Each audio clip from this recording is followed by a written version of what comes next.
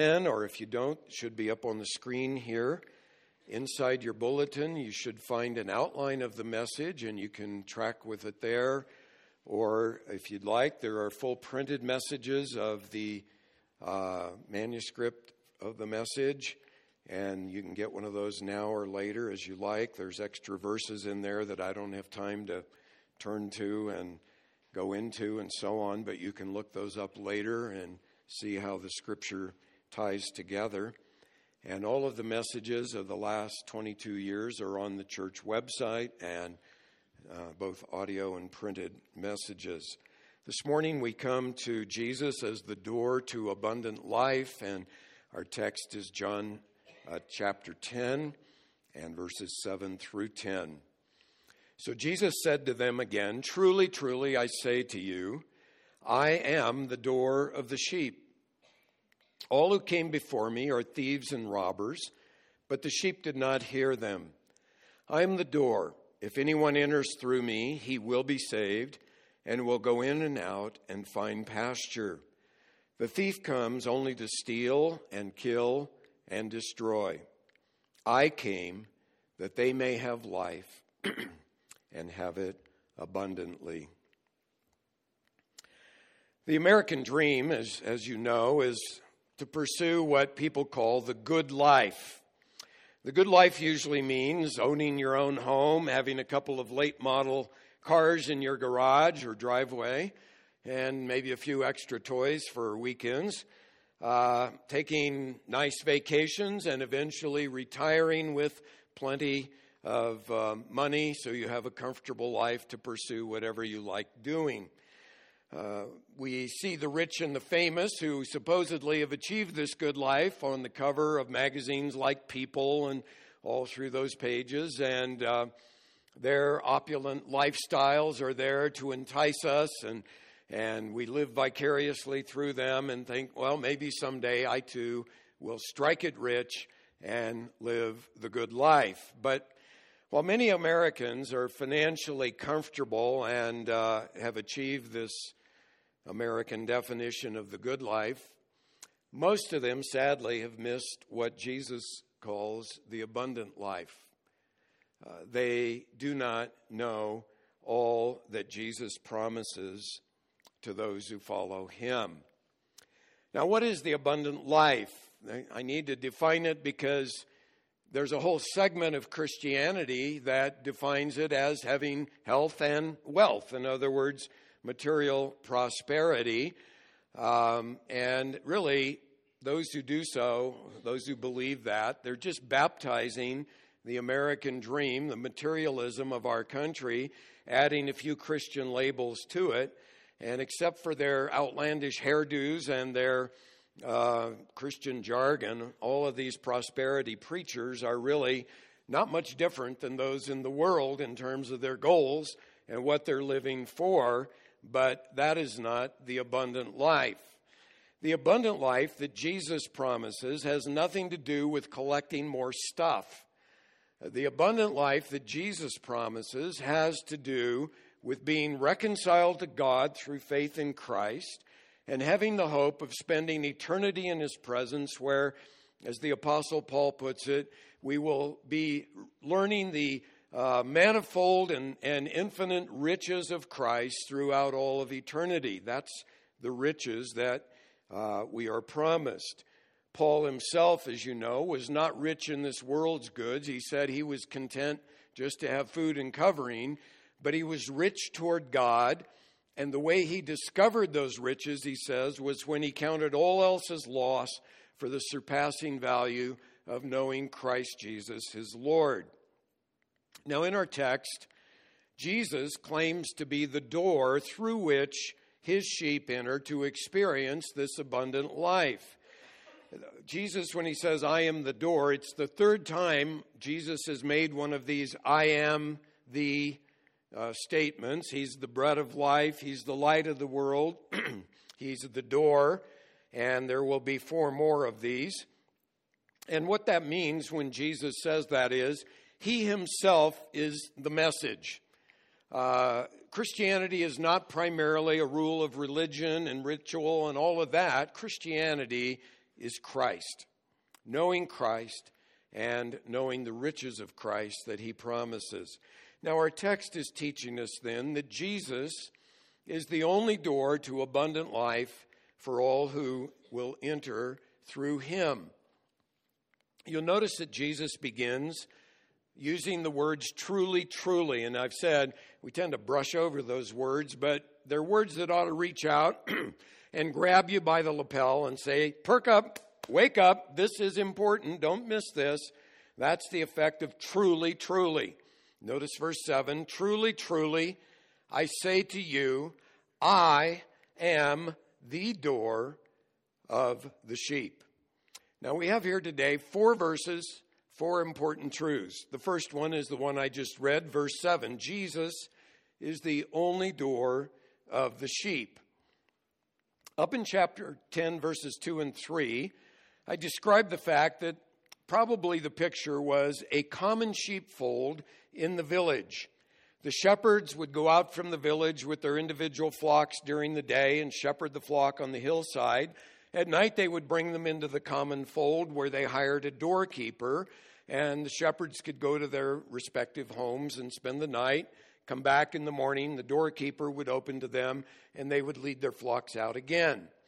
Now down in verse 7, probably the picture has changed to the countryside, and in the summer, the shepherds would lead their flocks further afield, out into the farther country, and they couldn't get back to the village at night, and so the shepherd would build an enclosure for his own little flock, and at night they would go in, and often, because he didn't have building materials out there, he would lie down in the door of the sheepfold. And so in that way, he and Jesus, being pictured as a shepherd, could be 2 things at once.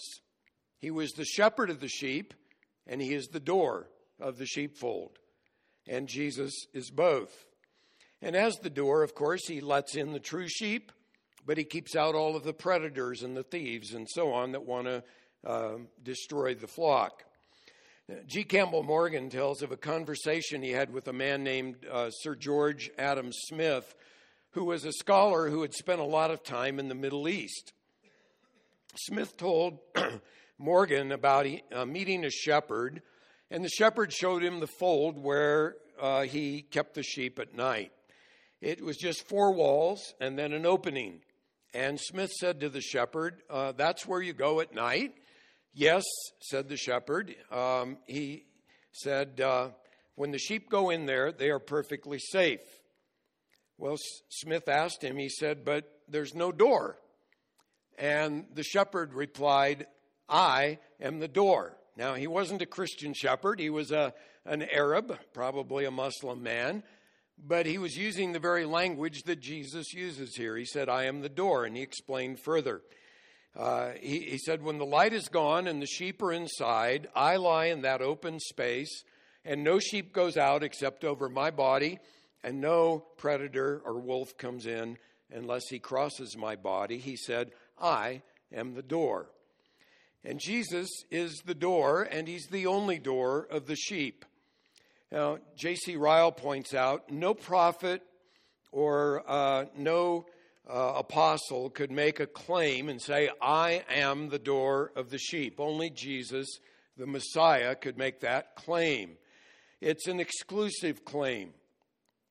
There is only one door of the sheep. It's the same as when Jesus will say in John 14:6, which most of you have memorized, where he says, I am the way and the truth and the life. No one comes to the Father except through me. It's very exclusive. And so just as there was only one door into the ark, just as there is only one door into the tabernacle, so Jesus is the only door for sheep to enter the fold and experience the abundant life he promises here. The Apostle Paul said a similar thing in Ephesians 2:18 when he said, for through him, that is through Christ, we both, and he meant Jewish and Gentile believers, we both have access in one Spirit to the Father. So Jesus is the only way. When you talk with unbelievers, they're okay with it when you say Jesus is a way to God. no problem. They'll say, yeah, Mohammed is another way, Buddha is another way, nature is another way. There are many ways to God, all ways lead to the top. They're fine with that. But the minute you say, no, Jesus is the only way to God, then they bristle and start accusing you of being intolerant and bigoted. Sadly, even C.S. Lewis, who many of his writings are very fine and most of Mere Christianity is good, but in that book he writes something that's really disturbing.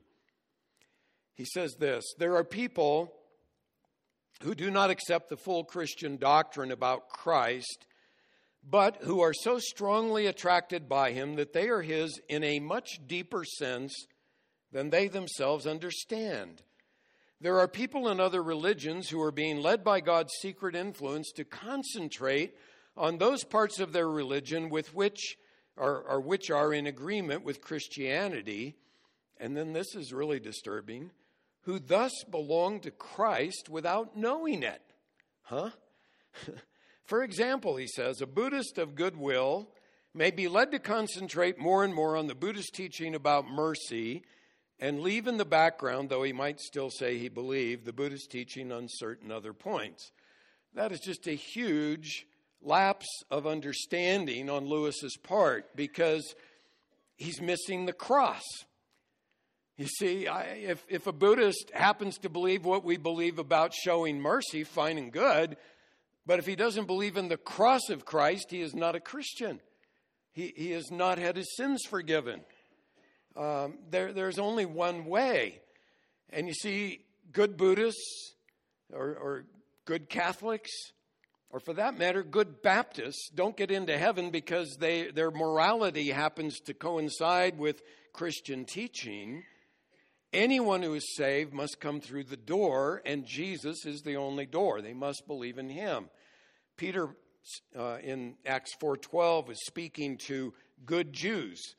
And here's what he tells those religious Jews: there is salvation in no one else, for there is no other name under heaven that has been given among men by which we must be saved. He's saying Jesus is the only way, the only door. Not only that, but since Jesus is the only door, then the second truth of verse 8 follows, and that is, all others claiming to be the door are thieves and robbers. Note verse 8. All who came before me are thieves and robbers, but the sheep did not hear them. Now, obviously, Jesus is not saying that men like Isaiah, Jeremiah, Ezekiel, the other godly prophets were thieves and robbers, but in the context, he's talking about those who are preying on the sheep, using the sheep for their own advantage. They don't care about the sheep. He is especially, as we saw last time, talking about the Pharisees, who should have been good shepherds of Israel, but instead were treating them as they had treated the man born blind, kicking him out of the synagogue because he was following Jesus. And so they were false shepherds. They were like the ones that Ezekiel condemns in Ezekiel 34, or like the ones the Lord speaks against in Jeremiah chapter 23, verses 1 and 2. The Lord says, "Woe to the shepherds of Israel, to the shepherds who are destroying and scattering the sheep of my pasture, declares the Lord. Thus says the Lord God of Israel concerning the shepherds who are tending my people. You have scattered my flock and driven them away, and have not attended to them. Behold, I'm about to attend to you for the evil of your deeds, declares the Lord." And then the Lord goes on to describe how he himself is going to gather his flock together, regather them, and raise up what he calls a righteous branch for David. And then he adds in verse 6, in his days, the days of this righteous branch of David, which is Jesus, Judah will be saved and Israel will dwell securely. And this is the name, his name, with which he will be called, the Lord our righteousness. Jesus goes on in verse 8 and repeats the same truth he set up in verse 5, and that is that the true sheep will not hear, meaning they will not follow the voice of a false shepherd. In other words, they're going to persevere by following Jesus. Now, sometimes the Lord's sheep will veer for a while. Maybe some of you have strayed from the Lord for a while, but those who know his voice will follow him. They will come back to him, and they will persevere. Jesus says the same thing down in verses 27 and 28 of our text. He says, "My sheep hear my voice, and I know them, and they follow me." That's the mark of sheep. They follow the shepherd, Jesus. Then he adds, "I give them eternal life. I give eternal life to them, and they will never perish, and no one will snatch them out of my hand." Now, in 1 John 2:19, John indicates that there were some false teachers in the early church who left. And John explains it this way. He says, "They went out from us, but they were not really of us. For if they had been of us, they would have remained with us, but they went out so that it would be shown that they are all not of us." So true sheep stay with the shepherd. That's his point. False sheep follow others. So first of all, Jesus says he's the only door of the sheep. The only way into the fold is through Jesus. Second, he says all others who claim to be the way are false shepherds. They're thieves and robbers. And then he goes on to talk about the spiritual implications of him being the door.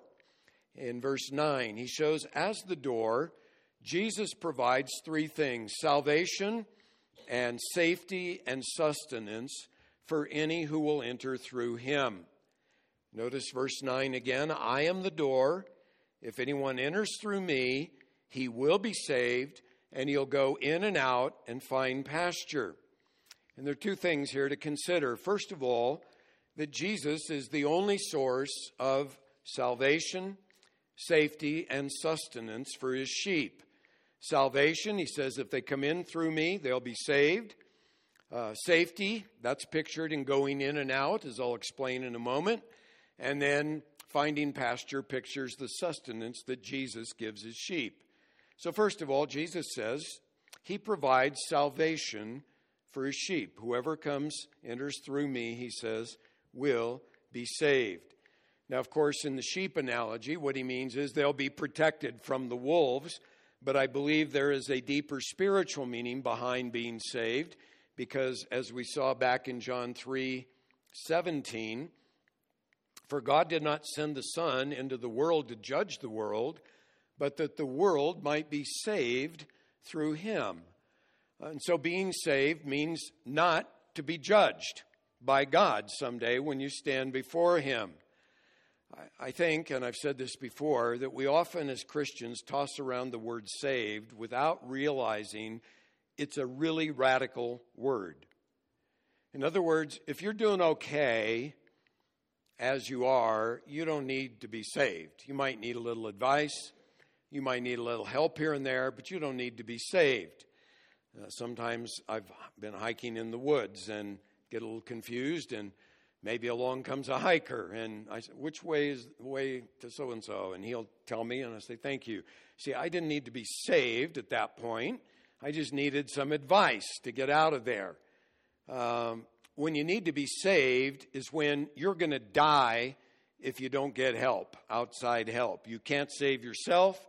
You're in bad shape, and you need to be rescued. Maybe that's a better word than saved. And so they send out the search and rescue folks to save your life. Last week, as Marla was hiking out of the Grand Canyon with my grandsons, there was a man who had hit his head, and they brought in a helicopter to rescue him. He would have died in there if he hadn't gotten help. That's what it means to be saved. Now, in spiritual terms, the Bible is clear that before you believe in Christ, you're not just wounded and about to die, you're dead, because Paul says in Ephesians 2:1 that we were all dead in our trespasses and sins. And he goes on and says we were children of wrath. That means we were all under God's just penalty of judgment. And we were heading for eternal wrath should we die physically before we come to Christ. John used the same term in John 3:36 when he said, if you don't believe in Jesus, the wrath of God abides on you. In other words, God is justly going to penalize you for your sins, and if you die in that condition, there is that eternal penalty on you. So being spiritually dead, there's no way you can rescue yourself. You need life. You need outside intervention to give you life, and that's exactly what why Jesus came. God sent his Son into this world to give life to those who were spiritually dead, and on the cross, he bore the wrath that we deserve so that we would not incur that judgment. 1 Peter 2:24 and 25 uses the shepherd and sheep analogy and puts it like this. It says, he himself, meaning Jesus, bore our sins in his body on the cross so that we might die to sin and live to righteousness, for by his wounds you were healed.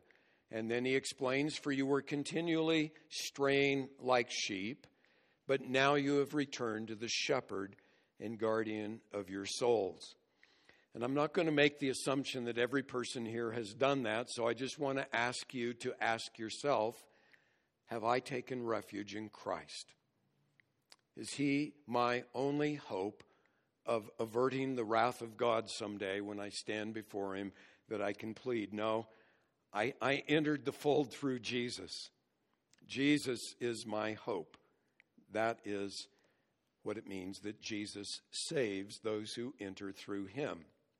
Secondly, Jesus provides safety for his sheep. Safety. And that's the main idea behind the picture of the sheep going in and out to find pasture.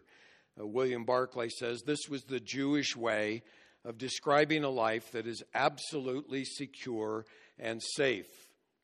The picture was this. In the ancient world, many of the cities were walled to keep out enemies. If the enemy was not invading the land, and if the ruler of the land was maintaining law and order, the people of the village could go in and out freely. They didn't need to worry about personal safety. If the land was under siege, they couldn't go in and out. They had to stay within the walls to be safe. Moses used this language when he was praying for a successor as he knew he was about to die. In Numbers 27:16 and 17, he says, may the Lord, the God of the spirits of all flesh, appoint a man over the congregation who will go out and come in before them, who will lead them out and bring them in, that's shepherding language, so that the congregation of the Lord will not be like sheep which have no shepherd. And of course, Jesus fulfilled that ultimately in being the good shepherd of his sheep. And so the idea is when Jesus, the good shepherd, is guarding his flock, then we're free to go in and out and find pasture. The term also to go in and out was a Hebrew expression that meant to have familiar interaction or access. For example, in Acts 1:21, Peter mentions the time that the Lord Jesus went in and out among us. He had easy access to us and us to him. And then in Acts chapter 9 and verse 28, it mentions how, remember when Paul got converted and he came to Jerusalem, the apostles were afraid of him because he had been killing Christians. And so Barnabas went and found out that he really was converted and gave his testimony to Barnabas, and Barnabas ran interference. And then it says that Paul was moving about freely in Jerusalem, and literally the Greek text is Paul was going in and out of Jerusalem, meaning he had easy access to the apostles and others there in Jerusalem. And so the spiritual picture is this: if you've entered the fold through Jesus, then he is both the shepherd and the door, and he provides safety and he provides familiar access. You can go through Jesus to the Father at any time. You can come in and out through Jesus and find pasture and know that he's guarding you. So Jesus provides salvation, he provides safety, and then thirdly, he provides sustenance for his sheep. And that's the picture behind pasture and also the abundant life that we'll look at in verse 10. It's not pointing to having an abundance of material goods, as I've said, but rather it's the soul satisfaction that you get as a sheep when Jesus is your shepherd. You're familiar, I trust, with Psalm 23, where David says, "The Lord is my shepherd." And the picture there is of a contented sheep. The shepherd provides a table for his sheep in the presence of his enemies so that he can eat freely and be guarded, so that your cup overflows. It says the shepherd even goes with you through the valley of the shadow of death. So the picture isn't a trouble-free life. You've got enemies. You've got the valley of the shadow of death, but it's a secure life in the shepherd because he provides that sustenance for you and meets all of your needs as you go in and out through him as the door. John G. Mitchell was a well-known Bible teacher and pastor in his day, and he one time asked a man named W.R. Newell, who had written a commentary on the book of Romans. I have that commentary on my shelf. But he asked him, he said, "How many times have you taught the book of Romans?" And Newell said, "I have taught the book of Romans 80 times.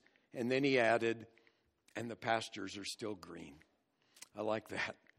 I mean, do the math. 80 times, if you've been teaching the Bible for 40 years, that's twice a year. But he was still getting fed through the book of Romans as he studied it and as he taught it. That's the pasture we have. Now, I'm going to get controversial on you for a minute. Please bear with me and listen to what I have to say, and I'd be glad to talk to any of you afterwards, anytime about this. I've done a lot of thinking on it. As many of you know, I'm not in favor of people that say they're Christian counselors and then they mingle psychology with the Bible, and it really comes out that psychology is the help they're offering, not the Bible. Same thing goes with regard to these very popular, and they're in many churches, 12-step groups that claim to give help to people with addictions. And often I've been asked the question, well, Steve, if psychology or the 12-step programs really help people, what's wrong with them? And I want to explain to you. What's wrong with them, in a nutshell, is they are not Christ-centered. They are not directing people to Jesus Christ as the solution to their problem, as the one who will feed their soul with him. I used to be supportive of those various methods, and then I read a book by a well-known Christian psychologist that kind of drew the line in the sand for me. And what he said was, some of us, including himself, have tried what he calls the standard Christian answers. And by that, he says, faith, obedience, more time in the Word, more time in prayer. And then shockingly, he says, those things are worthless medicine. Now, let me share with you something that works. And the rest of his book is really, if you've studied psychology at the university, you could spot it. It's just a veneered version of developmental psychology with some verses and a Christianizing cover put over it. But it's worldly. It's not Christ that he's offering to people for their problems. And the same is true of these 12-step things. I was in favor of them, and I was even going to bring one of the programs into our church in California. And my associate gave me a book called The 12 Steps for Christians. And I began to read it and grew more and more and more alarmed with what it was saying, because it was promoting selfism.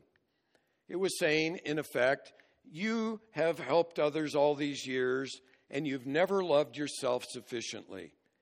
And so if you want to help others, you have to learn to love yourself. And that's what the 12 steps are all about. And the manual even said, you need to trust in the steps. The steps will work miracles in your life. It wasn't you need to trust in the Lord Jesus Christ. He can work miracles in your life. It's trust the steps. And you see, in the situation, Christ can be defined however you want him. You know, your higher power. And so he's not central to the program. The steps are central, And your higher power can be anything you want it to be. That's extraneous to the program. And you're using your higher power to get what self wants. So do you want to be sober? Oh, yes.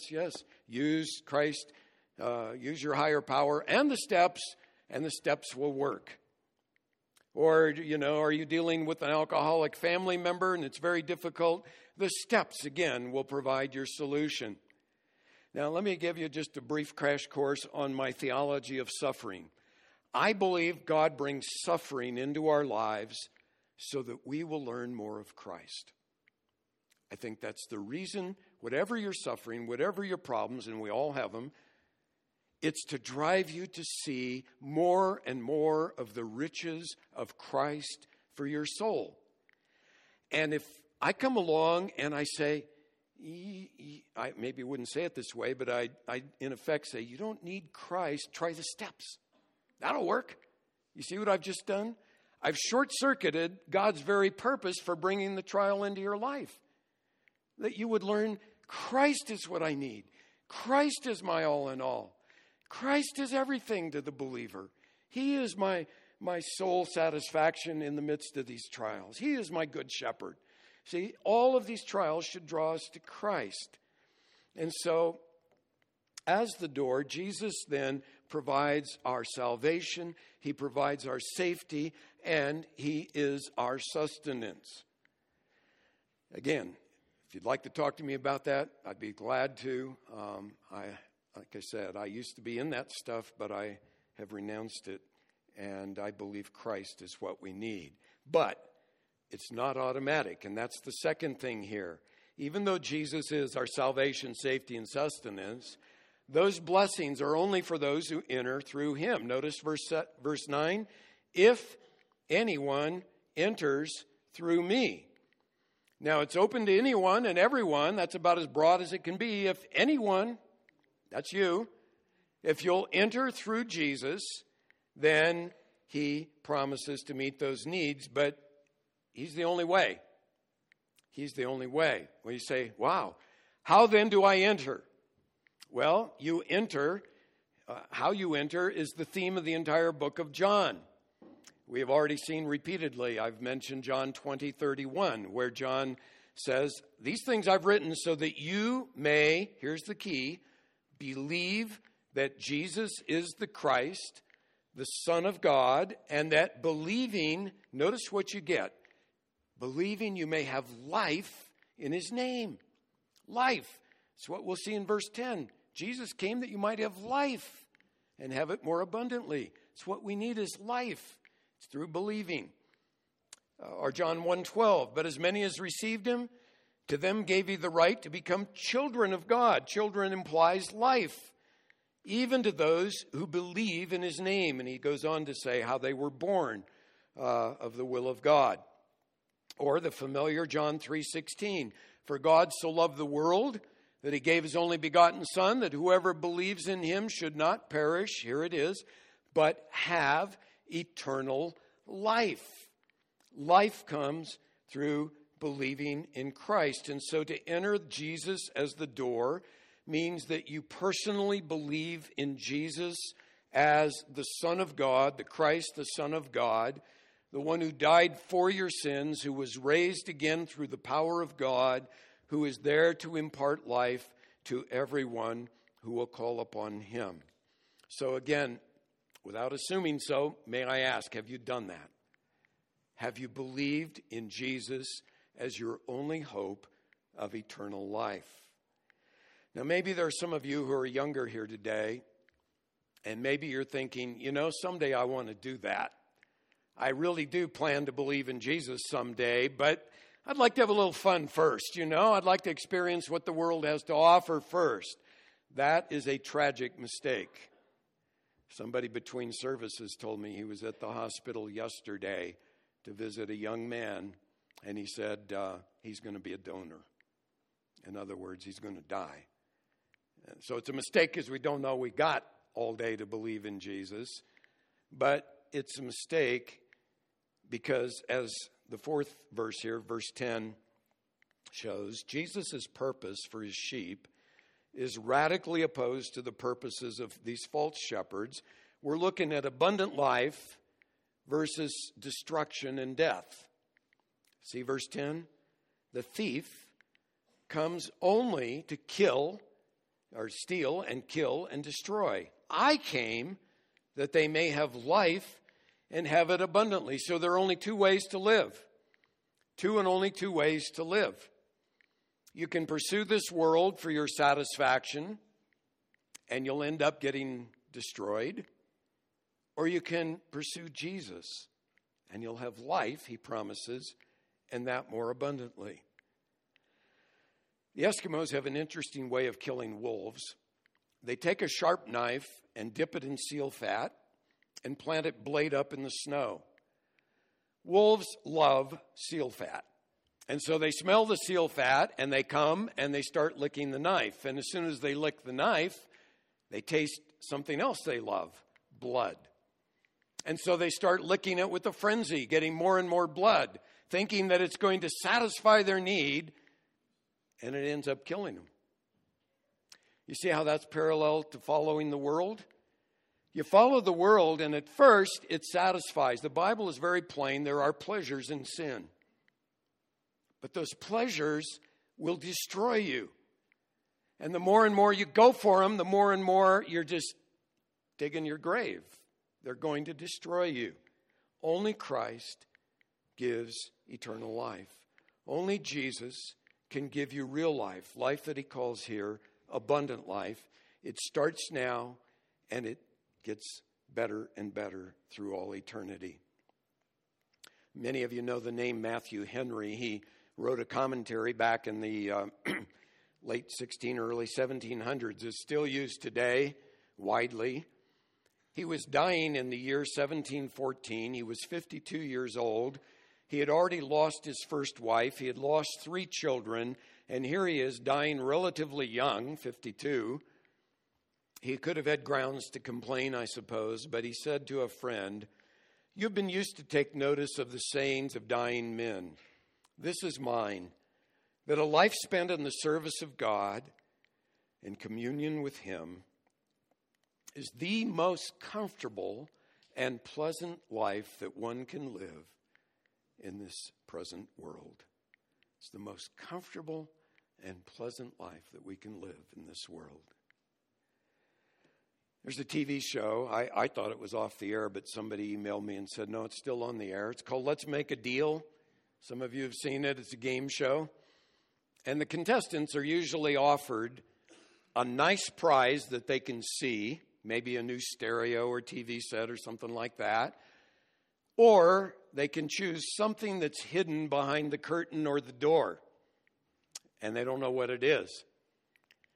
And sometimes when they pick the thing behind the door, it's a joke, like, you just won 10,000 boxes of toothpicks. Congratulations. And they're going, oh, great. I gave up this nice TV set for 10,000 boxes of toothpicks.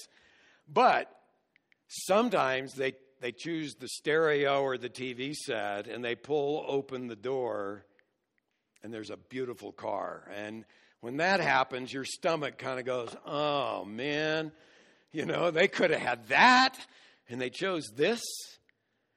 Well, the world offers you its prizes. Here it is. It's glitzy. But there's an unseen prize behind the door, and it's not a joke.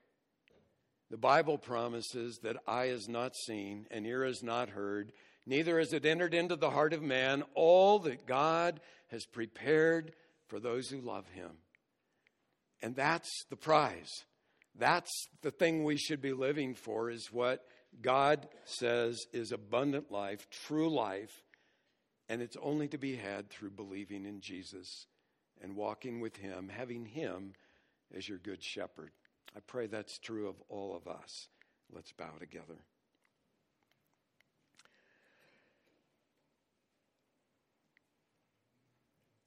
Father, I would ask that if any are here who have never trusted in Jesus as Savior and Lord, you would show them that the world is going to destroy them, It offers a prize, but it's a paltry prize, and it's one that's going to do them damage. That only Jesus offers true riches and eternal life, abundant life that begins now and only gets better when we step beyond the veil into your presence. Help us to live that life, Lord. I pray for those who are struggling with serious problems, that rather than turning to the world for solutions, they would see that Christ is the satisfaction they need, that Christ is the solution they need, that they would trust in him more and more and more, that though they are weak, they would be strong in him, that their sufficiency would be in his grace, that we might proclaim his excellencies to all the world. And I ask in Jesus' name, amen.